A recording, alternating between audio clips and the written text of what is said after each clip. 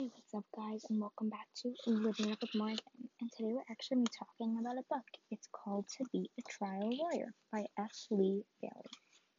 So I just wanted to read a little sentence from it that I think would really encourage people. So it says, developing the skill of advocacy. Bailey argues is a lifelong project. Sure, there are hints, shortcuts, blind alleys to be avoided, and other handy tools of the trade to be picked up. But the key is hard work. That's what I wanted to tell you guys. So that's kind of the daily sentence, I guess, from a book today. And I'm probably going to start doing more of those because I have about 3 books to read. So I hope you guys enjoy that. And I'll see you next time on Living It Up with Morgan. I also wanted to tell you guys that think about what that little sentence means to you.